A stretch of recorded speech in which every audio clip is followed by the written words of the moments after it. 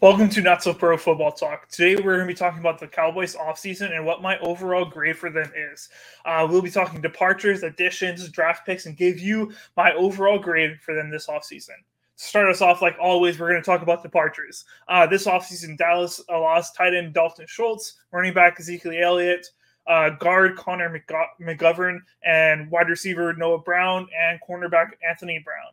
I think the only two players the Cowboys may miss here out of those five players are Schultz and McGovern. Tight end Schultz, great guy for them to go to, and McGovern was a good part of their offensive line.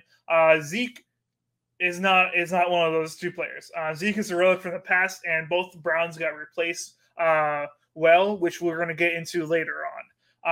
They brought back in free agency linebacker Leighton Vander Esch, quarterback Cooper Rush, also known as Cooper Cush, and edge Dante Fowler Jr., and franchise tagged running back at Tony Pollard, who's coming back from injury. I think bringing back these guys were key for the Cowboys.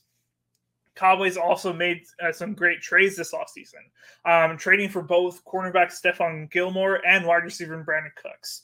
When I heard these trades, I could not believe what they got them for. I was very angry the Packers did not get them for that amount. But they were able to acquire Gilmore for a 5th round pick, and I think that would be a very scary backfield with both Diggs and Gilmore lining up in that backfield.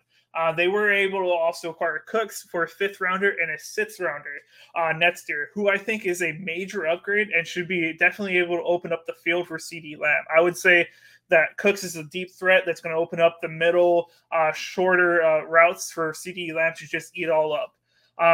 Some of the Cowboys draft picks were defensive lineman Mossy Smith, tight end Luke Schumacher, who will fill in the role of Schultz, and linebacker DeMarvin Overshown. I think it was a pretty mid-draft for the Cowboys, in my opinion.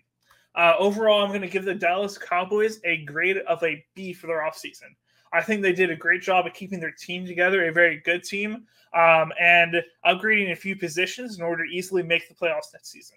Other than that, it was a pretty quiet offseason for the Cowboys. I am interested to see what they do with the loss of their offensive coordinator more, and now that McCarthy is calling plays, how is that going to change up the offense? This is one of the better offenses last year, the Cowboys' offense. So how much does that change things up?